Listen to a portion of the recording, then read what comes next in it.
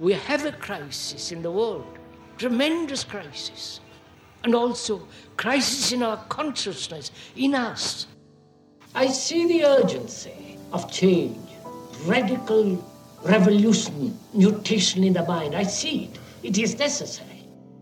There is complete quietness of the mind, and that which is silent has vast space. Only then that which is nameless comes into being. This is Urgency of Change, the Krishnamurti podcast.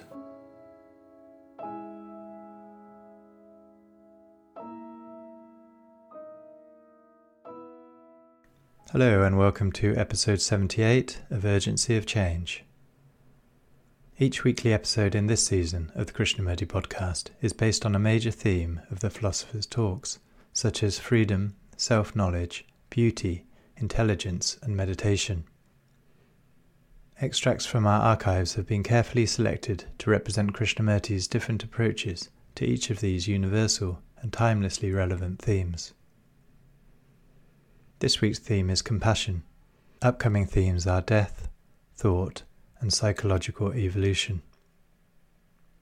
This podcast is brought to you by Krishnamurti Foundation Trust, based at Brockwood Park in the UK. For more information about activities and programs at Brockwood, such as the Krishnamurti Retreat Centre, Brockwood Park School, and more about the Foundation, please visit our website at kfoundation.org.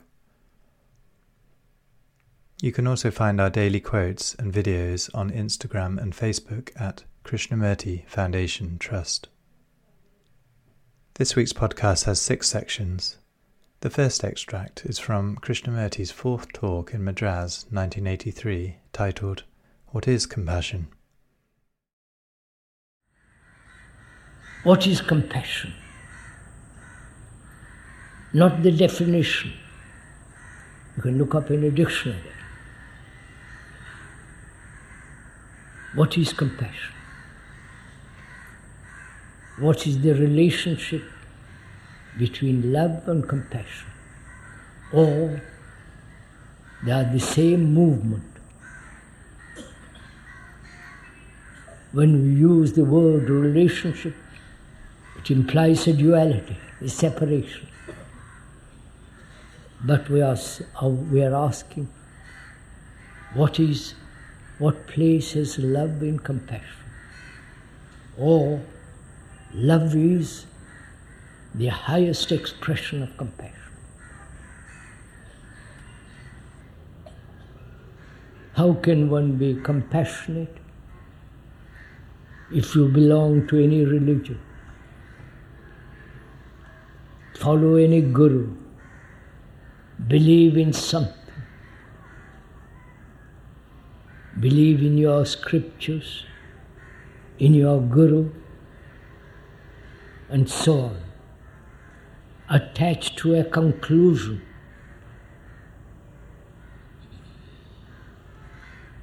When you accept your guru, you have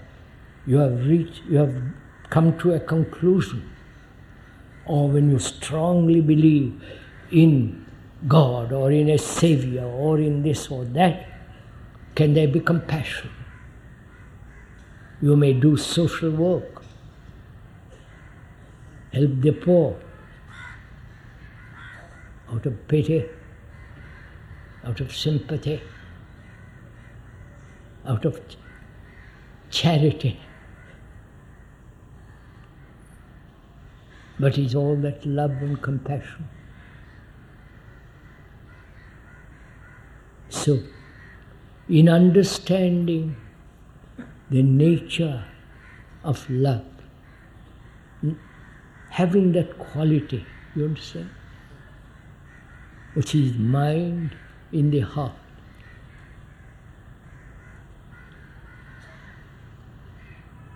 that is, intelligence, which is a very complex question.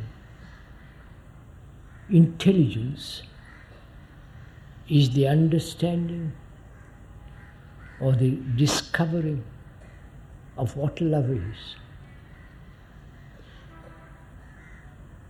Intelligence has nothing whatsoever to do with thought, with cleverness, with knowledge. You may be very clever in your studies, in your job, in being able to argue very cleverly, intelligently, very cleverly, reasonably. But that's not intelligence. Intelligence goes with love and compassion.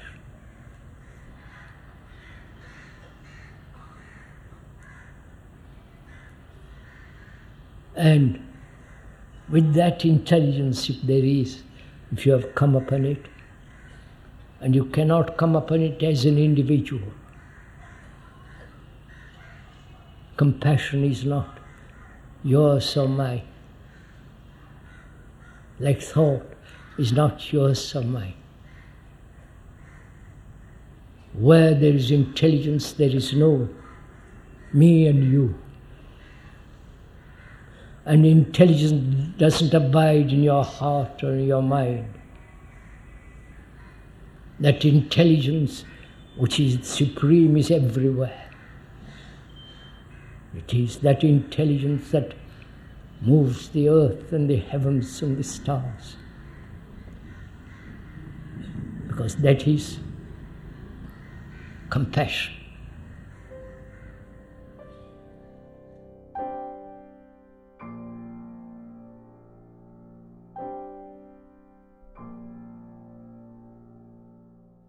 The second extract is from the second talk in San Francisco, 1973, titled, "We Have No Compassion." You know, we have no compassion. We have a great deal of knowledge, great deal of experience.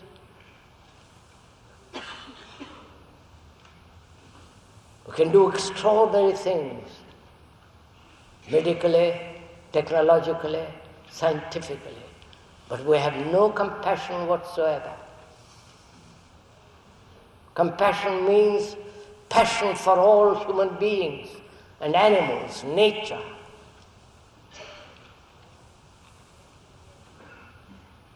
And how can there be compassion when there is fear? And when the mind is constantly pursuing pleasure.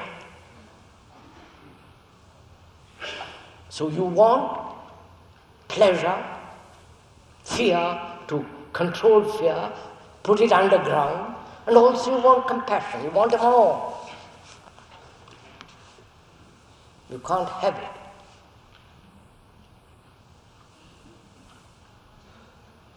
You can have compassion only when fear is not. And that's why it's so important to understand fear in our relationships.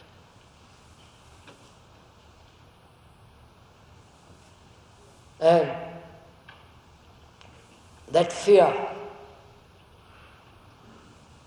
can totally be uprooted when you can observe the reaction without naming it, and the very naming of it is the projection of the past.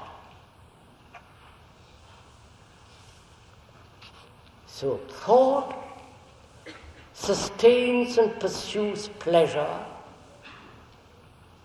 and thought also gives strength to fear. I am afraid of what might happen tomorrow. I am afraid of losing a job. I am afraid of time as death. So thought is responsible for fear. Right? You understand this? And with living thought, our daily activity is based on thought. So what place has thought in human relationship?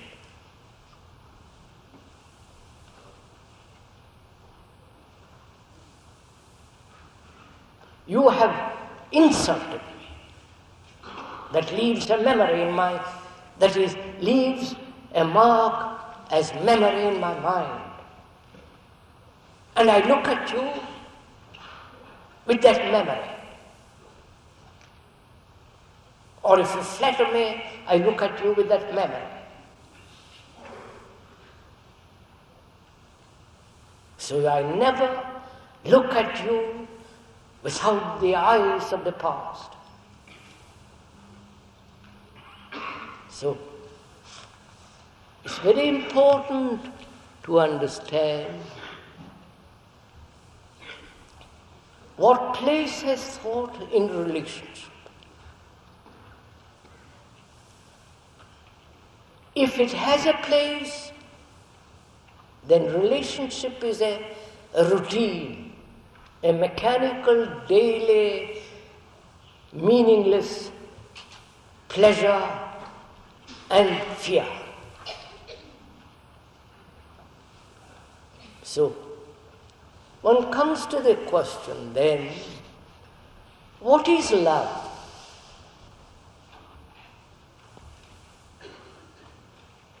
Is it the product of thought?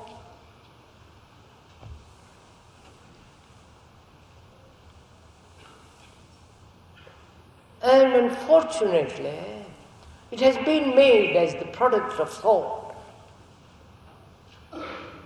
Love of God and love of man and the destruction of nature.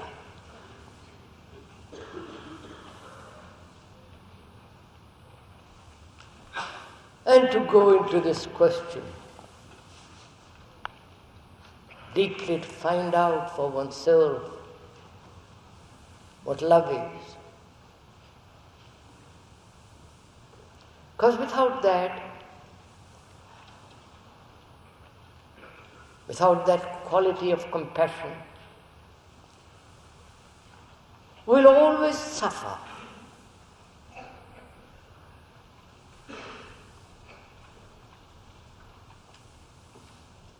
And to come upon it, for the mind to have that deep compassion, one must understand suffering. For passion is the outcome of suffering.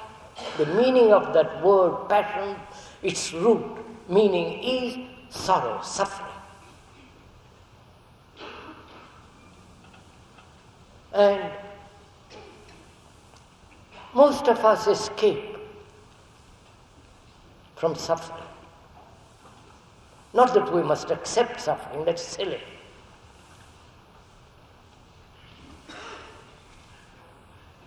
Both physically as well as psychologically. And is thought the movement of suffering? Or is suffering something entirely different from thought?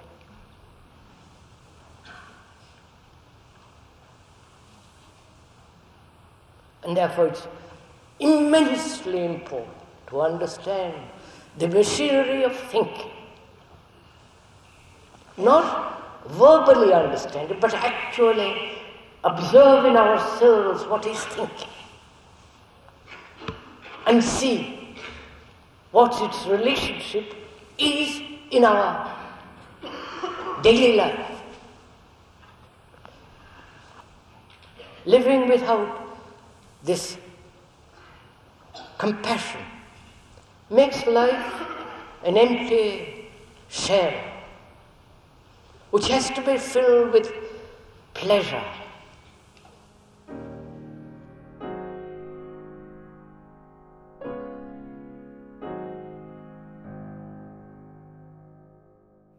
The third extract is from Krishnamurti's second talk at Brockwood Park in 1975, titled "The Ending of Sorrow is the Beginning of Compassion." When there is freedom from suffering, there is compassion. Not before. You can talk about it. Write books about it. Discuss what compassion is. But the ending of sorrow is the beginning of compassion.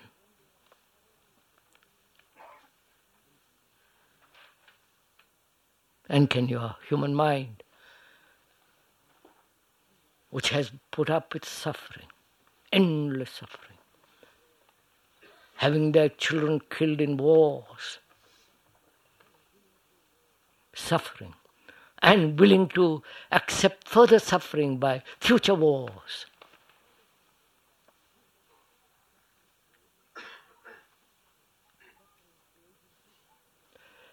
The suffering through education. Modern education is to achieve as technological, nothing else. And that brings great sorrow. So, compassion, which is love, can only come when you understand fully the depth of suffering and the ending of suffering. And can that suffering end? Not in somebody else, in you. The Christians have made parody of suffering. Sorry to use that word, but it is actually so.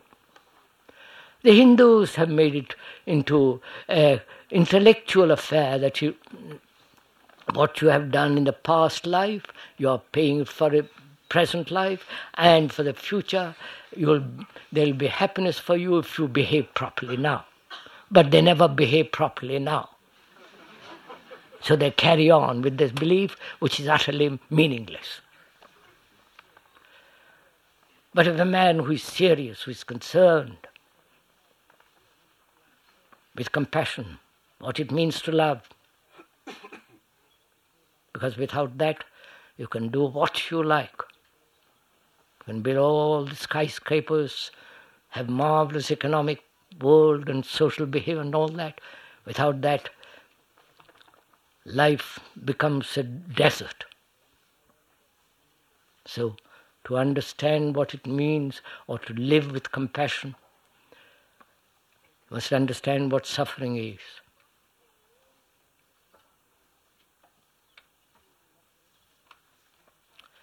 Is suffering,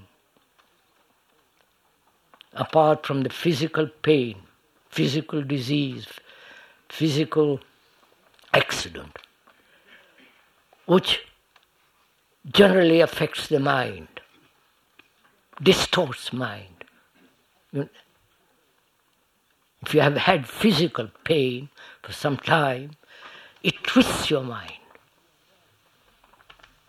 And to be aware that the physical pain cannot touch the mind requires tremendous inward awareness. And then there is the suffering. Apart from the physical, there is the suffering of every kind. Suffering in loneliness, suffering when there is no love and you are not loved, the longing for you to be loved and never finding it satisfactory, because we make love into something to be satisfied. We want love to be gratified.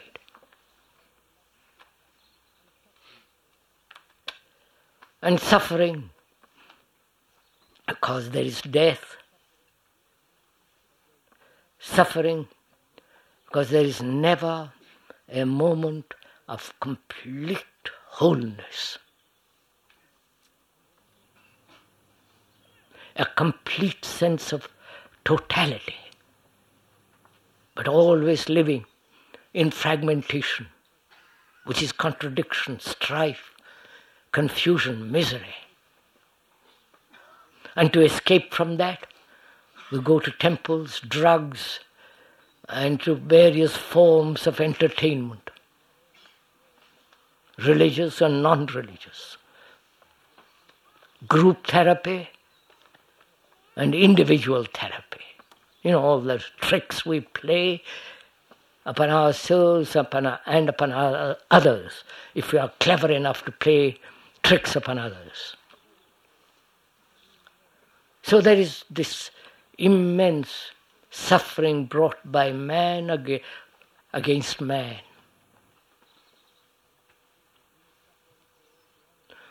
We bring suffering to all the animals. We kill them, eat them.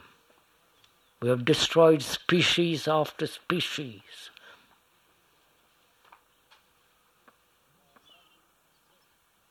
Because our love is fragmented. We love God and kill human beings.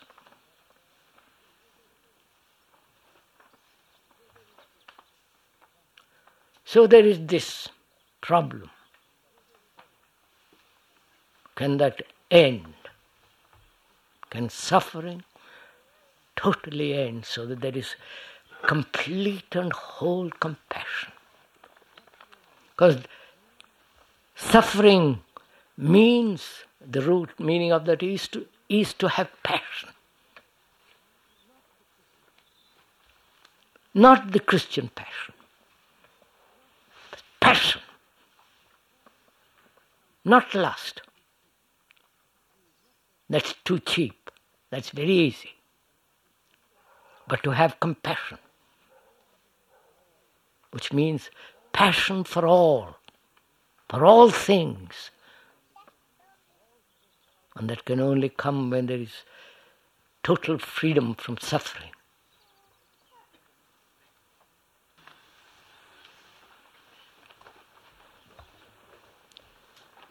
It's a very complex problem. Like everything, like fear, pleasure, and suffering. They're all interrelated. And to go into it and see whether the mind, which includes the brain, can ever be free completely of all psychological suffering, inward suffering. If we don't understand that, are not free, we'll bring suffering to others, as we have done. Though you believe in God, in Christ, in Buddha, and all kinds of beliefs, you have killed men generation after generation. You understand what we do, what our politicians do in India and here. So what is suffering?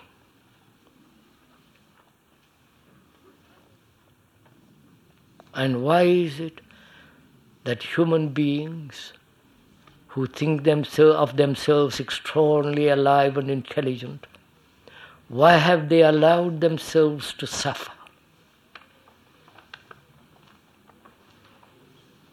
Do you understand? There is the suffering when there is jealousy. Jealousy is a form of suffering, a form of hate. Not only jealousy of those who have achieved something in this world or supposedly achieved in another world. Envy is part of our structure, part of our nature, which is to compare ourselves with somebody else. And can you live without comparison? We think without comparison, we shall not evolve, we shall not grow, we shall not be somebody. But have you ever tried to live really, actually, without comparing yourself with anybody.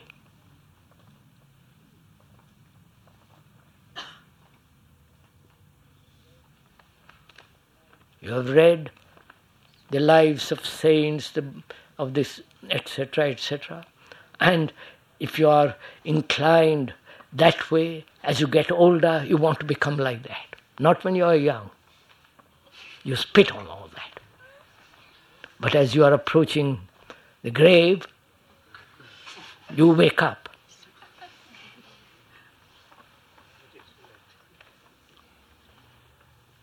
So, there are different forms of suffering.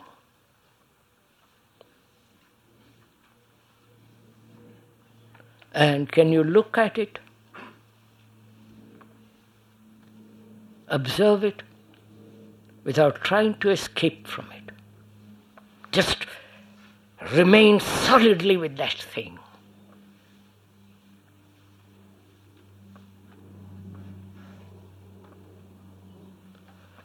When my wife, I'm not married, when my wife runs away from me or looks at another man, because wedding has, by law, she belongs to me and I hold her. Stupid stuff, all this. And when she moves away from me, I'm jealous. Because I possess. In possession, I feel satisfied, I feel safe. And also it's good to be possessed. But that also gives satisfaction. And that jealousy, that envy, that hatred, can you look at it without any movement of thought and remain with it?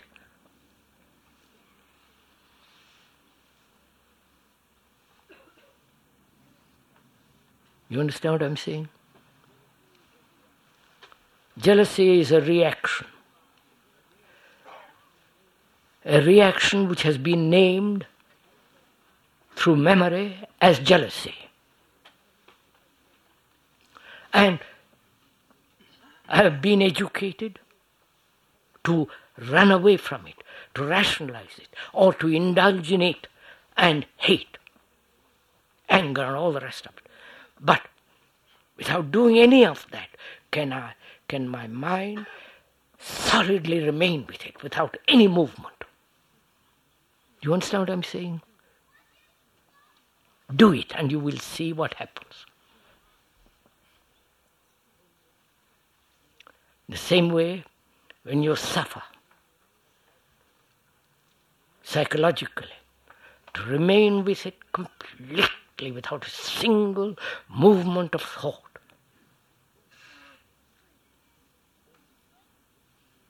Then you will see, out of that suffering comes that strange thing called passion. And if you have no passion of that kind, you cannot be creative.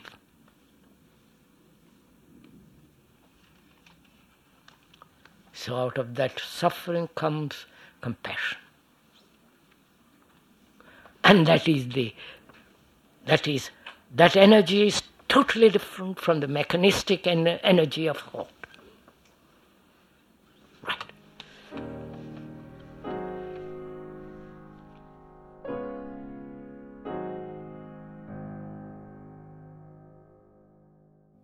The fourth extract is from the second question and answer meeting at Brockwood Park in 1979, titled Compassion is Supreme. The mind, having understood the nature of sorrow, therefore freedom from sorrow, which doesn't mean that you are indifferent and all the rest of it. Freedom from sorrow. Right? These are only indications, not the final thing. If these don't exist, the other final thing cannot be. You understand the point? I don't think you do.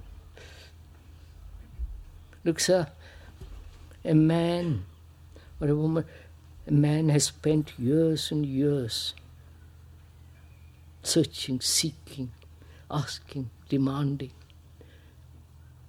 so-called sacrificing, taking vows of celibacy, poverty. You follow? And at the end of it all, he says, my God, I have nothing. I have ashes in my hand.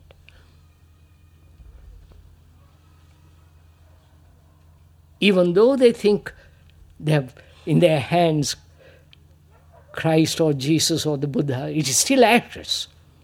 I wonder if you see all this.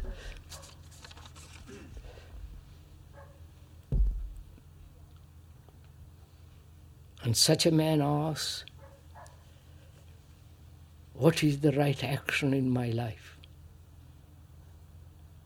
Right action which will be right under all circumstances. It doesn't vary from time to time according to culture, according to nation, according to education. Right, precise, actual.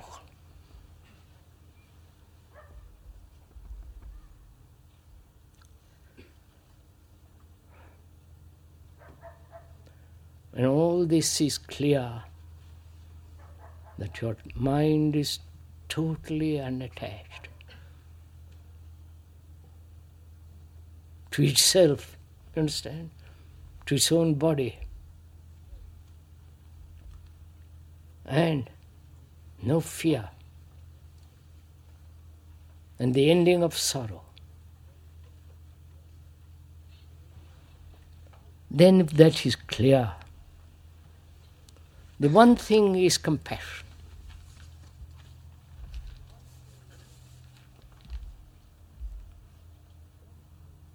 Understand?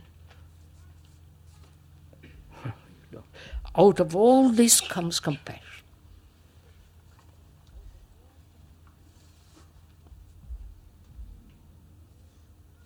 Then compassion, not ashes in your hand. It isn't the compassion that does social reform, social work. The saints, it's in the compassion of the saints. Compassion of the people who go out in the war and heal doctors and so on, so on. It's not that at all. It's the one answer that is true under all circumstances, and therefore out of that, right action. Because compassion goes with intelligence. If there is no intelligence which is born out of compassion, instead, then you get lost in some trivialities. And the world then accepts those trivialities as being the extraordinary acts of compassion. They become saints and they become heroes, they become all kinds of idiotic recognitions of silly people. So there is one act, one quality that is supreme, and that is compassion with its intelligence. And out of that intelligence, there is a right action under all circumstances.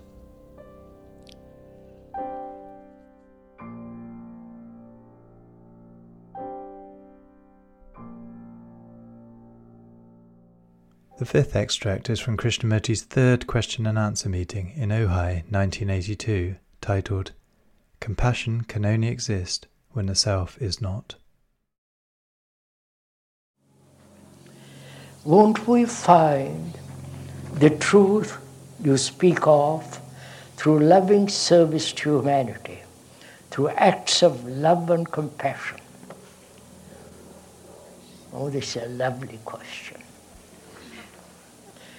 Won't we find the truth you speak of through loving service to humanity, through acts of love and compassion?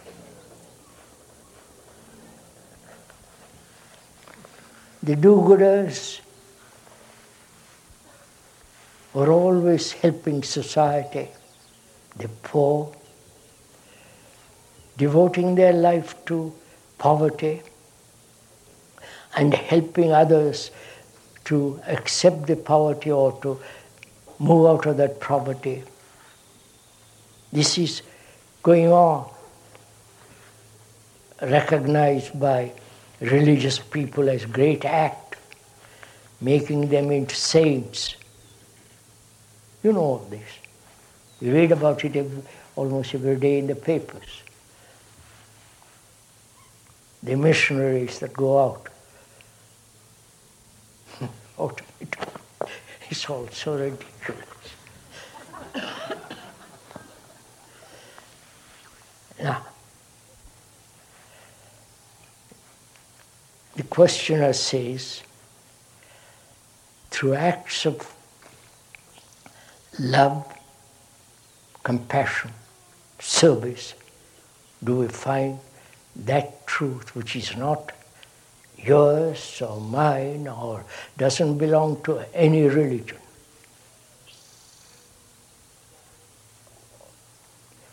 Now, do you love?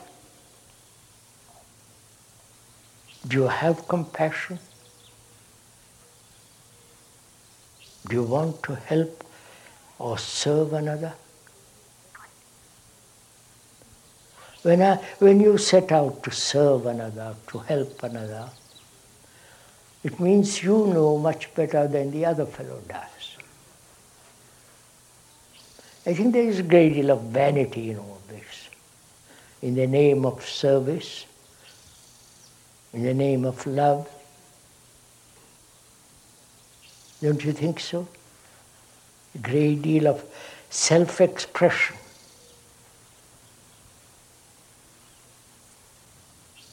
I want to fulfill myself through various activities. Maybe service, maybe that which is called love, or through what we call love and compassion. Isn't it natural and healthy indication to help another? That's natural. Why do we make a dance and a song about it? And compassion. What is it? What does it mean? The meaning of that word. Passion for all.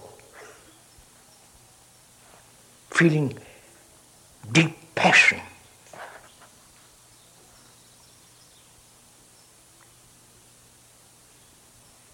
For all that means. Be intense, have that feeling of great intensity. Not to kill another human being, not to kill a living thing. Then you will say, we can't.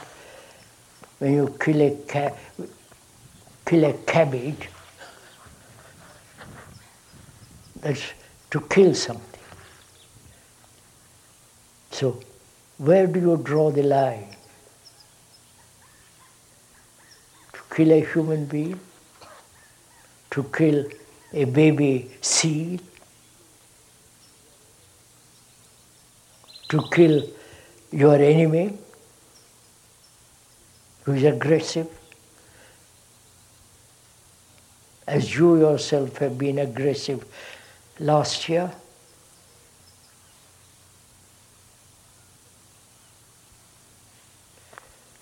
So, can compassion exist? Love exists when there is no when there is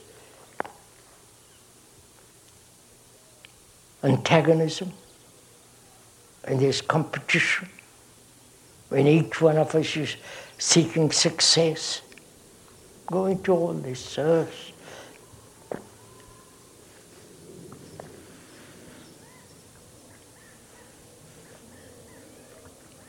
So, in having self-knowing, let's put it this way, in knowing myself, which is knowing the content of my consciousness, which is myself, the content, the beliefs, the antagonisms, the agony, the loneliness, the suffering, the pain, desire to be secure, if all that and more is my consciousness. Without knowing that, understanding the whole conflicting, destructive combination which is my consciousness, how can I love? How can I have that thing called compassion? So to know the understanding of oneself, not the improvement of the self, which is merely the improvement of my selfishness, which can be marvelous if you want that kind of thing. The understanding of myself, the understanding of my reactions, the way I think, why do I, the whole movement of myself. The Greeks, the ancient Greeks and the ancient Hindus talked about know thyself. But very few people have really studied themselves. They have studied the animals, rats, guinea pigs, dogs, monkeys, vivisection, all that, what is happening. And through them they hope to understand themselves. They talk about behavior. But they never studied themselves. We are the greatest experimenters if we are in ourselves. And to know oneself is to understand, look in the mirror of our relationship. I can't know myself just by thinking about myself, whether I am this, whether I am that. But I can understand myself is revealed in my relationship to my wife, to my children, to my neighbor, to governments, to everything. I see myself as I am, not as I would like to be, but actually as I am. Then there's a possibility of seeing what actually is. There's a possibility of changing that, of bringing about transformation in that. But we never study ourselves. We are always studying books, and the books tell us what we are, and trying to adjust ourselves what others have told us. What others have told us is what we are. So why do we have to be told by others what we are? Do you understand all this? Because we want to be quite certain that what we study is accurate. So we turn to others.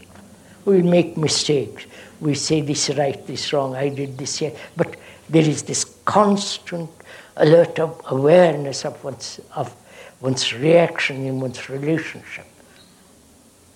That requires attention, a great deal of sensitivity. And to be physically sensitive, not be drugged, not take alcohol, smoke.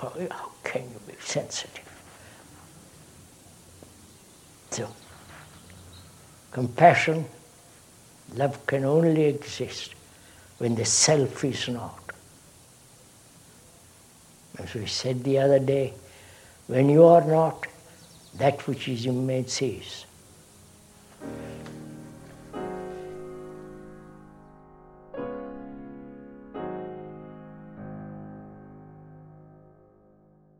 The final extract this week is from the fifth discussion in Saanen 1975, titled, Without Compassion, the Sacred Cannot Be Found. What is love and compassion? Is the love that we have spacious? Huh? That's good. Or is it terribly limited? Is compassion without border, therefore infinite space? So we are going to examine that. The love that we have in the world of reality, that love is pleasure. Right? Would you acknowledge that? Or you are too holy for that?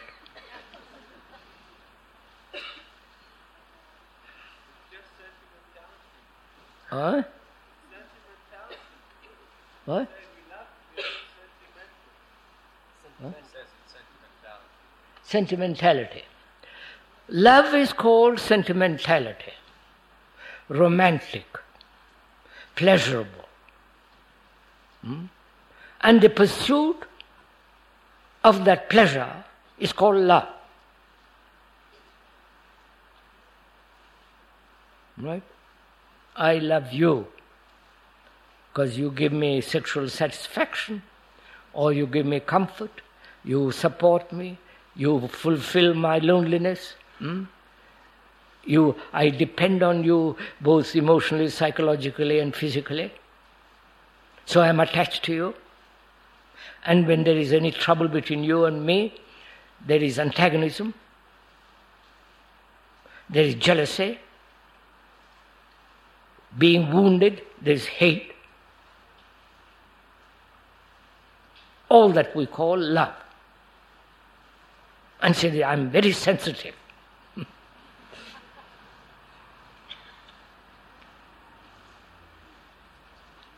So, in that love, as we call it, which is both divine and not divine, the divine love is the invention of thought. I don't know if you... come on, sir. And we are saying, in that love, there is no space. Right? Because there is no space, there is violence in it.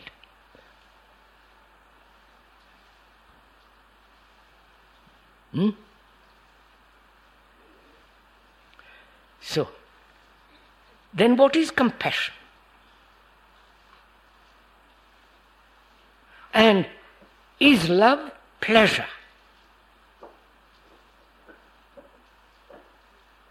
Is love the fulfillment of desire? You following on this? I love you.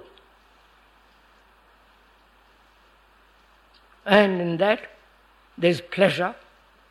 And if in that love there is any disturbance, there is jealousy, antagonism and all the rest of it. And In that love there is no space because I'm holding. I wonder if you see that. I'm clinging. Right? I don't have to go into all that silly stuff. Right? So, the so-called love has no space. And therefore, that love is really irresponsible.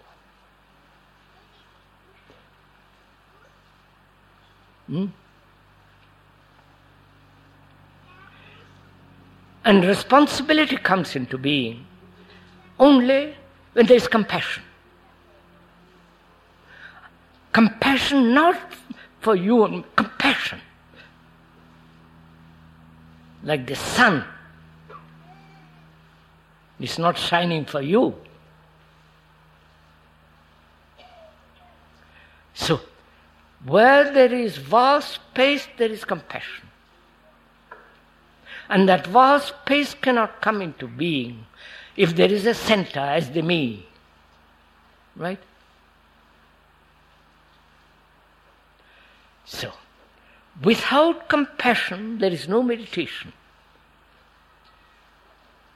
You understand, sir?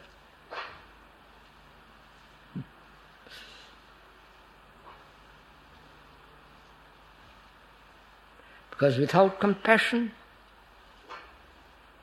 which means passion for everything, care for everything, respect for everything,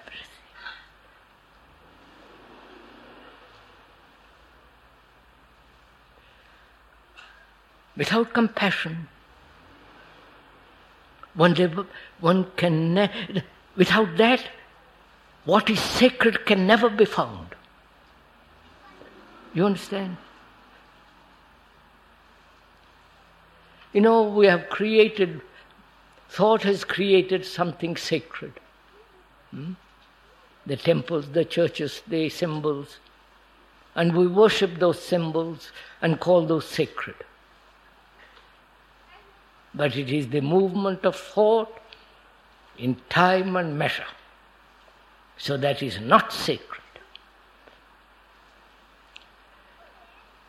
Once in India, the speaker was asked by the followers of Mr. Gandhi, and he said, all peoples can enter, every type of strata of human society can enter into that temple, for God is there for everybody.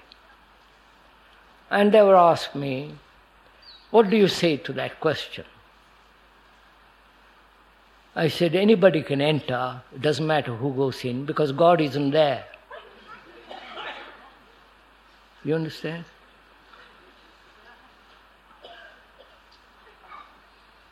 God is an idea put together by thought. But one has to find that which is eternally, incorruptibly sacred. And that can only come when there is compassion. Which means when you have understood the whole significance of suffering. Suffering not only of yourself, but the suffering of the world. The suffering of the world is truth. It is there. It is not a sentimental, romantic fluttering of thought. It is actually there, as in us. And to live with that suffering, go to the very end without escaping from it. When you don't escape, you have tremendous energy to meet that suffering. Then only you go beyond it. Out of that comes compassion.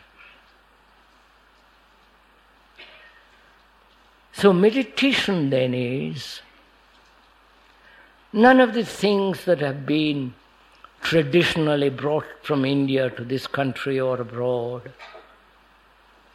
Those are all the activities of thought. Meditation then is the total comprehension of the movement of thought, giving it the right place, correct place. Thought has its correct place.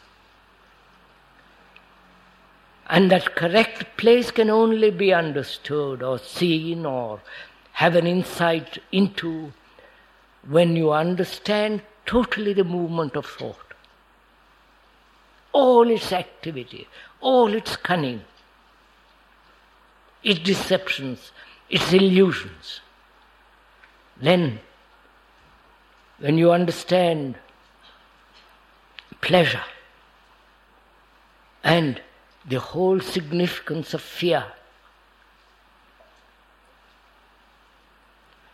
out of that there is this thing called suffering, which man has never been able to solve.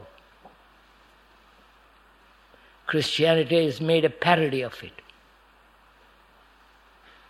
We have never been able to solve, and therefore we have never been compassionate.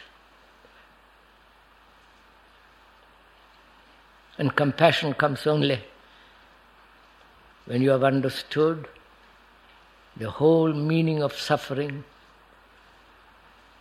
and no longer suffer. And therefore out of that comes compassion. It's only the compassionate mind that can meditate and find that which is eternally sacred.